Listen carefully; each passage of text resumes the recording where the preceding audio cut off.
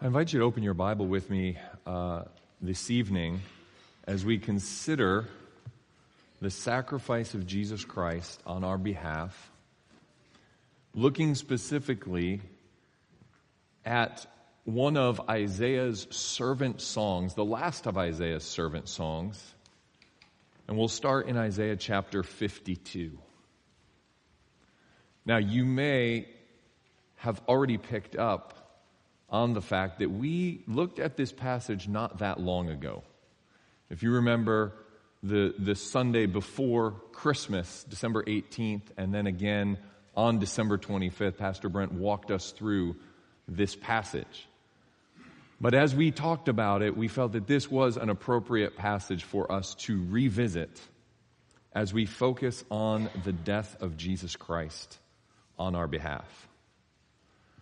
And while we know the rest of the story, and while we know we're going to celebrate in 2 days, Easter Sunday, we do want to focus on this text and on what Isaiah has to tell us prophetically of what will happen. We are going to look at the song of the suffering servant.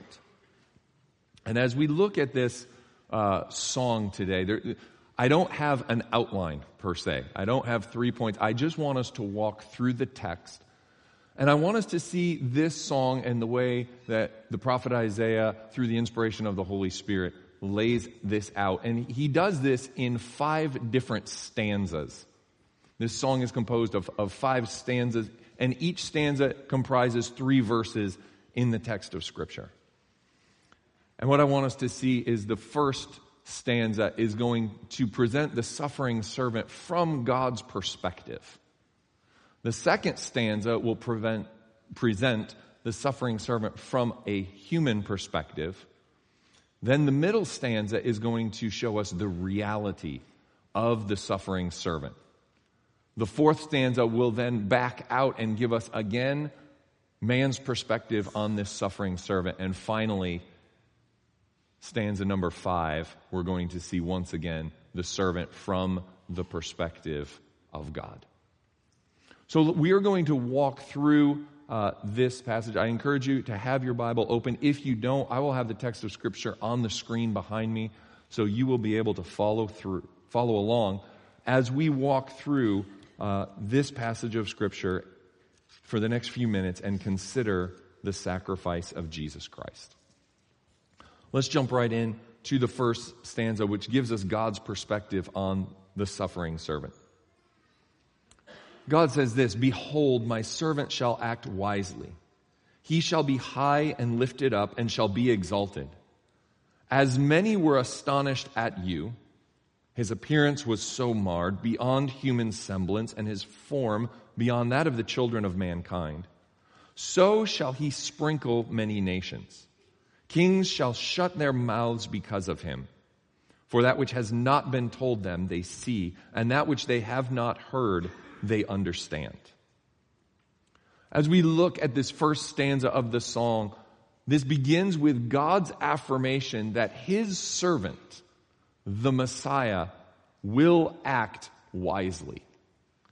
Now, in acting wisely, one of the commentators said that this means that the servant uses the best means to obtain the highest ends. In other words, he uses God's means to fulfill the very purpose for which he was chosen and called. And because of this wisdom in fulfilling the Father's will, we are told that he will be exalted. He will be high and lifted up and highly exalted. These are terms that Isaiah uses throughout his book that are used in reference only to God himself. So this suffering servant will be high and lifted up. He will be exalted. Jesus himself speaks of this in John chapter 10 when he says this, "For this reason the Father loves me, because I lay down my life that I may take it up again."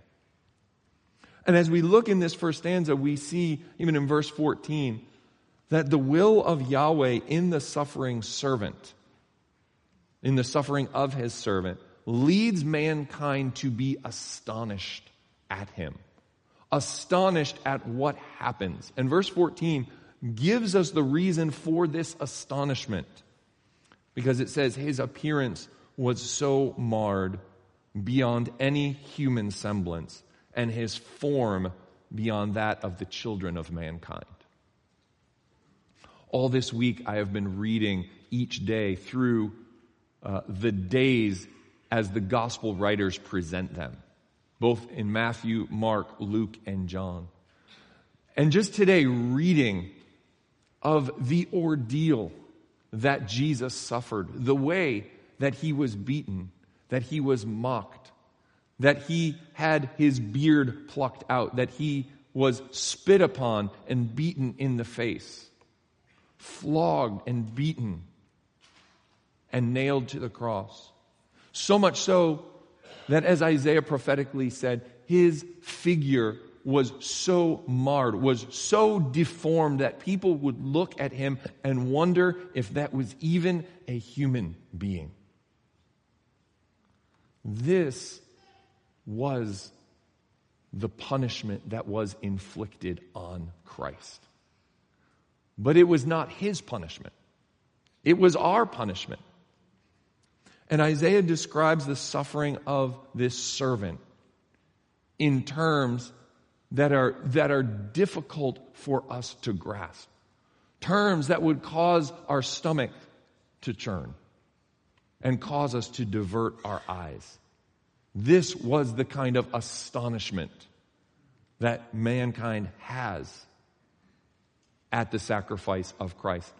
But yet Jesus, as he presents Jesus the servant from God's perspective, that is not the only thing that is astonishing, because verse 15 tells us that so he will sprinkle many nations and kings will shut their mouths because of him.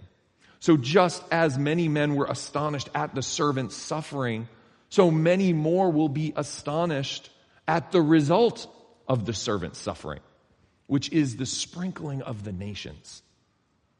And this idea of sprinkling refers in the Old Testament to the priestly function when the priests would take the blood and they would sprinkle it.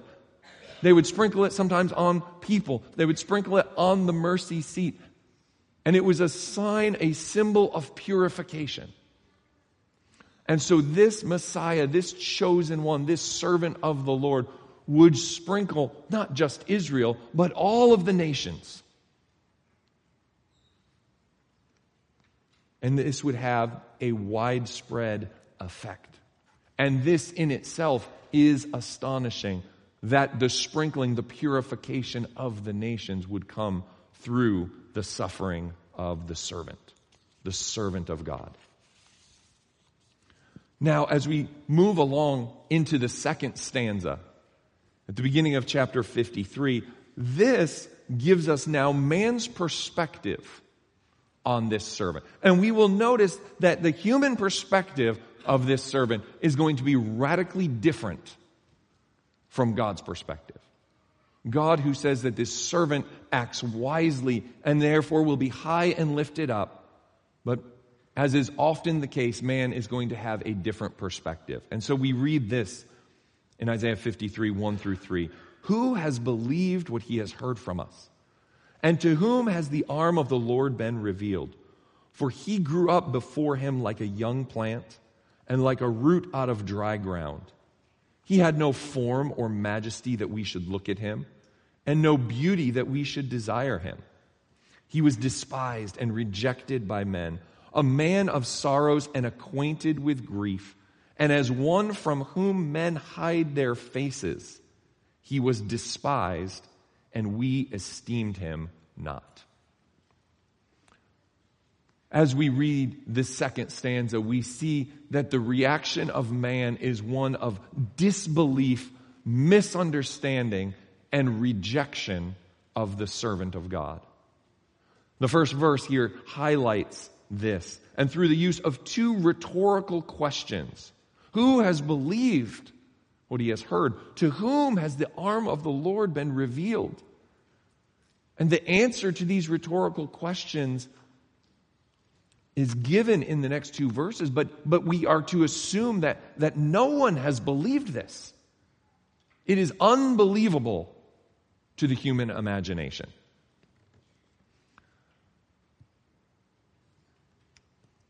John Oswalt gives an idea as to why this is so unbelievable. He says this: all the language about God's power to redeem and to defeat the enemies of his people tends to condition the reader to expect something in the way of overwhelming power and might, when instead we hear about suffering, humiliation, and loss.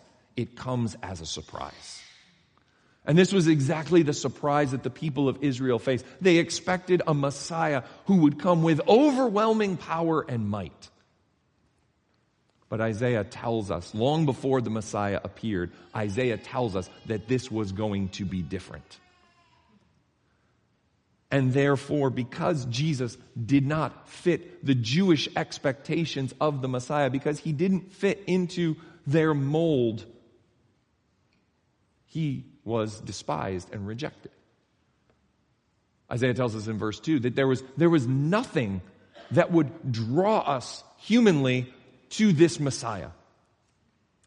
He was like a young plant growing up out of the dry ground, that even if you noticed, you would look and think of it as unimportant and insignificant. There was no form, no majesty, no beauty, nothing that would draw us to the Messiah physically, nothing that would make us look at him and say, yes, he's the one. Instead, he seemed like a very undesirable candidate to rally around or to stand behind.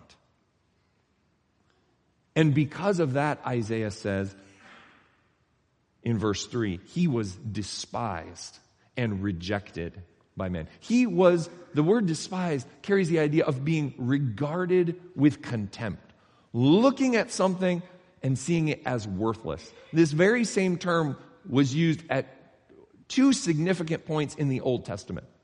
One was used to describe what Esau did as he looked at his birthright compared to a bowl of stew, and it says he despised his birthright. He looked at that and said, that's worthless.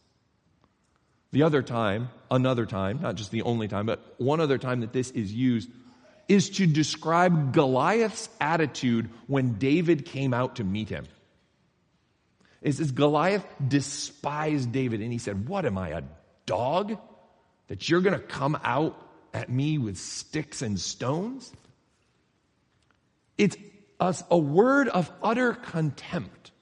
That when humans would see God's Messiah, God's chosen one, they would look at him, they would evaluate him, and they would consider him completely worthless.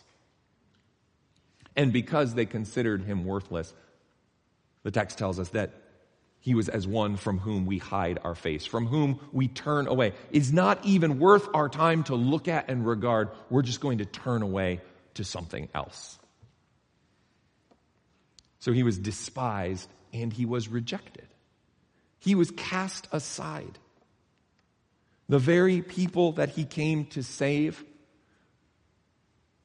rejected him because he was not what they thought. He was a man of sorrows. He was acquainted with grief. And rather than being surrounded when he came by the pomp and the circumstance, by the applaud and the accolades, he was a man of sorrows. He knew sorrow. He knew grief. He knew pain. And therefore, though God had one perspective, man's perspective on this Messiah, on this servant, was to consider him as worthless, to despise him, and to turn away. But now in the third stanza, Isaiah is going to present to us the reality. What is really going on here?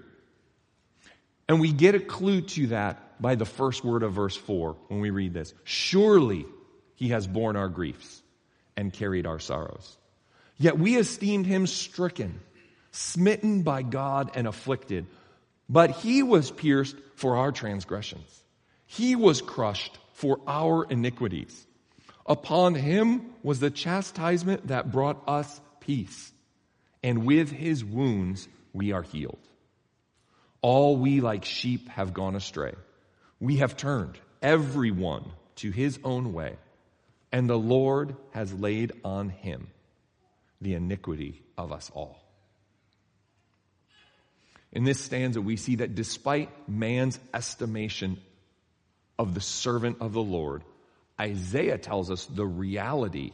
And he keys us in with this word, surely. Or we could translate that as truly. He has borne our grief, carried our sorrow. The pain, the very pain and suffering, the sorrow that caused man to turn their face away and to esteem Christ as nothing, was not his own pain, was not his own sorrow. It belonged to us. It was ours. We should have borne it. We should have carried it. But yet mankind, in their arrogance, looked at Jesus and attributed the punishment that was laid on him as God's chastisement for his sin, for his wrongdoing. And yet Isaiah tells us in verse 5 that the reality is that Jesus was pierced because of us. This word pierce is often used to speak of either a sword or an arrow that inflict blows that lead to death. Jesus endured the blows that were destined for us, the arrows that were aimed at our heart, and he stepped in and took those blows. The piercings of the sword that were destined for our death fell on him. He was pierced, Isaiah says, and he was crushed for our iniquities. Throughout the Old Testament, this word is used on many different occasions. Two of the ones that stood out to me were the ideas of being ground into the dirt or being squashed like a bug. That is what Jesus endured on our behalf. And because of that, we have, Isaiah tells us, peace. And we are healed. But note the oxymorons that are used here. He says, the chastisement, the punishment that brings peace. Wounds that heal. Those don't usually go together. And this is why in the plan of God, though God would see it and perceive it one way, mankind would reject that because it doesn't seem to fit. It doesn't seem to go together. And why? Why was Jesus pierced and crushed? Verse 6 tells us, because we all, like sheep, have gone astray. Each one of us, we have turned every one to his own way. Why was Christ crushed? Because every one of us is a rebel at heart. Because every one of us would rather follow our own designs, our own imaginations, than follow our shepherd. But rather than striking and afflicting and piercing and crushing us for our rebellion, Jesus allowed himself to be struck, to be afflicted, to be pierced, and to be crushed. And this was all part of the Father's wise plan. But yet, once again, mankind didn't grasp it, didn't accept it. And so in the fourth stanza, Isaiah again revisits man's perspective on this Messiah. He says this, he was oppressed and he was afflicted, yet he opened not his mouth. Like a lamb that is led to the slaughter, and like a sheep that before its shearers is silent, so he opened not his mouth. By oppression and judgment he was taken away. And as for his generation, who considered that he was cut off of the land of the living? stricken for the transgression of my people. And they made his grave with the wicked and with a rich man in his death, although he had done no violence, and there was no deceit found in his mouth. Isaiah carries over this illustration of the sheep. And now, instead of applying it to us as the rebellious and errant sheep, he's going to apply this to Jesus. But he applies the gentleness, the gentle nature of Jesus in the face of the oppression and the persecution that he endured. He says, like a sheep, he was silent, and he opened not his mouth. When Jesus was facing the punishment that God meted out to him, he was not like a lion who roared or a wolf who bared his teeth when he was facing a threat to his life. No, instead he silently submitted to the will of the Father, allowing himself to be slaughtered unjustly. Jesus, throughout the Old Testament, we read and we see types or images in various Old Testament figures. And Jesus is the better example of all of those. We see Jesus as the better Adam. But we can also see him in the illustration of Isaac. He is the better Isaac. The one, you remember Isaac who went with his father to sacrifice to God? And Isaac laid himself on the altar when he was bound by his father, laid on the altar. And his father Abraham was there with the knife raised, ready to slay his own son. But God intervened. And God provided a sacrifice. But Jesus is the better Isaac, because he laid himself on the altar. And when his father raised the knife, this time it fell. This time there was no other sacrifice, because Jesus was the sacrifice for sin. He was the lamb that God provided for us, for our sin. Verse 8 talks, again, from a human perspective, that his death was by oppression and judgment. This speaks of the cruel and unjust treatment that Jesus faced. Yet despite the injustice, the verse tells us that there was no complaint, no protest against this. Isaiah asks, who considered that he was cut off out of the land of the living? That idea of considered is who looked at that and complained about it or protested against it. And in our society today, we hear often of great protests against injustices. But when Jesus bore the wrath of God, there was no one there to protest.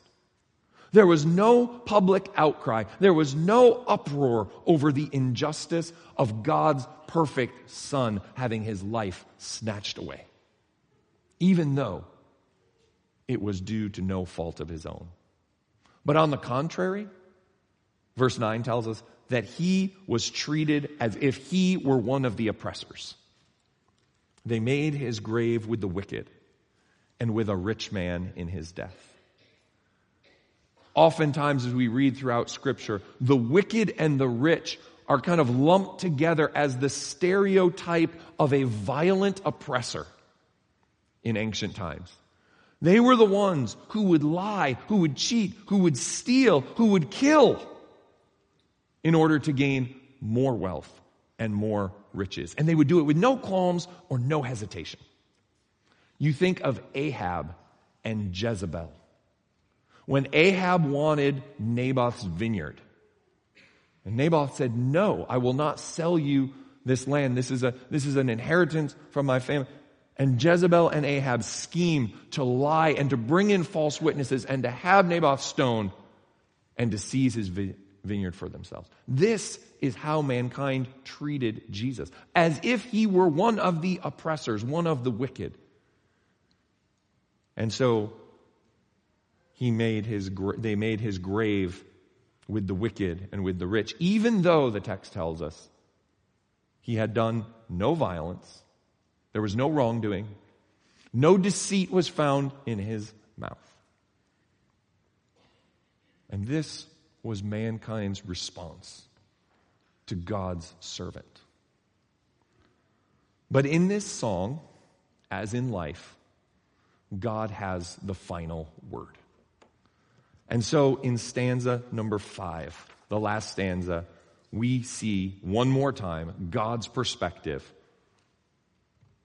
on his suffering servant. Verse 10 through 12 reads like this. Yet it was the will of the Lord to crush him. He has put him to grief. When his soul makes an offering for guilt, he shall see his offspring. He shall prolong his days. The will of the Lord shall prosper in his hand. Out of the anguish of his soul he shall see and be satisfied.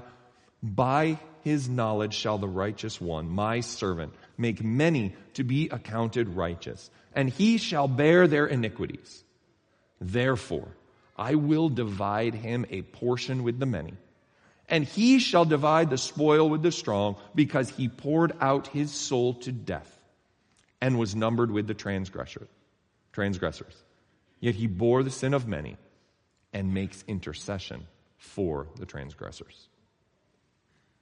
I love the way this song ends, because this is not merely a story of human oppression.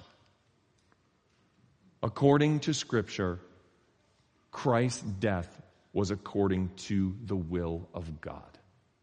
And on the day of Pentecost, Peter will say the same thing in Acts 2 and verse 23. He says that even though wicked men laid hands on Jesus and crucified him, it was according to the definite plan and foreknowledge of God. But this first phrase of verse 10 should startle us, should give us pause. It says, it was the will of the Lord to crush him. Literally, it pleased the Lord to crush him. Can you imagine?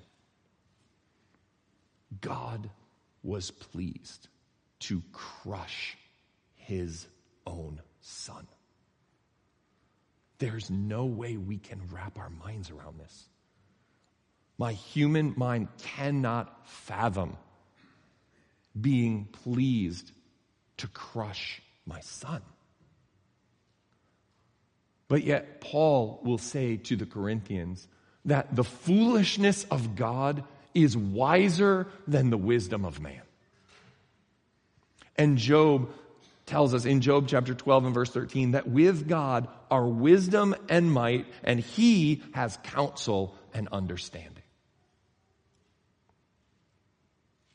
And as God always does, as he crushed his own son for us, he made life out of death. And he made the ultimate expression of love and justice out of the ultimate human expression of hatred and oppression. And this is why Paul will say, if you'll flip over with me to Romans chapter 11,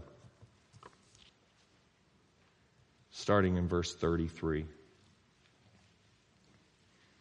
Paul, as he recounts the working of God, breaks out in praise, and he says, "Oh, the depths of the riches and wisdom and knowledge of God. How unsearchable are his judgments and his ways beyond finding out. For who has known the mind of the Lord? Or who has been his counselor? Or who has given a gift to him that he might be repaid? For from him and through him and to him are all things. To him be glory forever. Amen." The unjust suffering of God's perfect servant can only be understood in the light of his infinite knowledge and wisdom. And verse 11 tells us that Jesus himself, after having poured out his soul, Isaiah says he will see and be satisfied. Because as God's righteous servant, he bore the iniquity of all of us. And then Isaiah tells us in verse 12 that because of the servant's submission to the will of God, by becoming the sacrifice that justifies sinners, God will vindicate Jesus and exalt him. But what for Isaiah was future? Look through this 5th stanza and note all the times we see the word he shall or he will. For Isaiah, that was still a future concept. But for us, that vindication, that exaltation is no longer future. That is past. And this is why Paul says, when he writes to the Philippians in Philippians chapter 2, that magnificent passage that all of us know, describing the humiliation of Christ. But yet Paul says, therefore God has highly exalted him and has bestowed upon him the name that is above every name. So there's our foretaste of Sunday. As we consider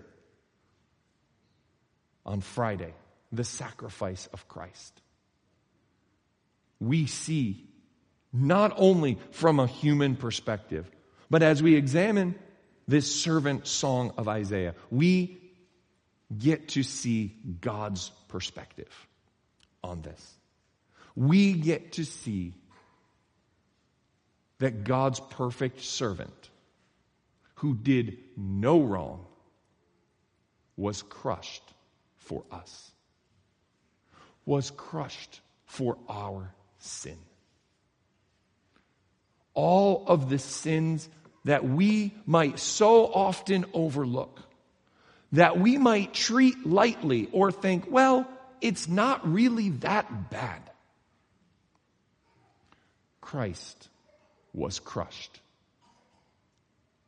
for my sin.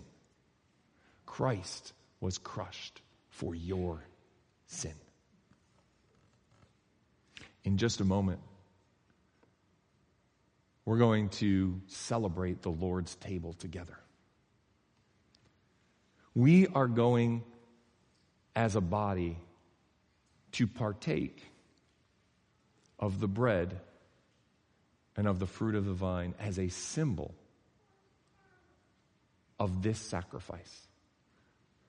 So I'd like us at this time just to bow our heads and to close our eyes as we prepare for the table. And I'd like to invite the deacons to come as they prepare the Lord's table. I want us to think, to reflect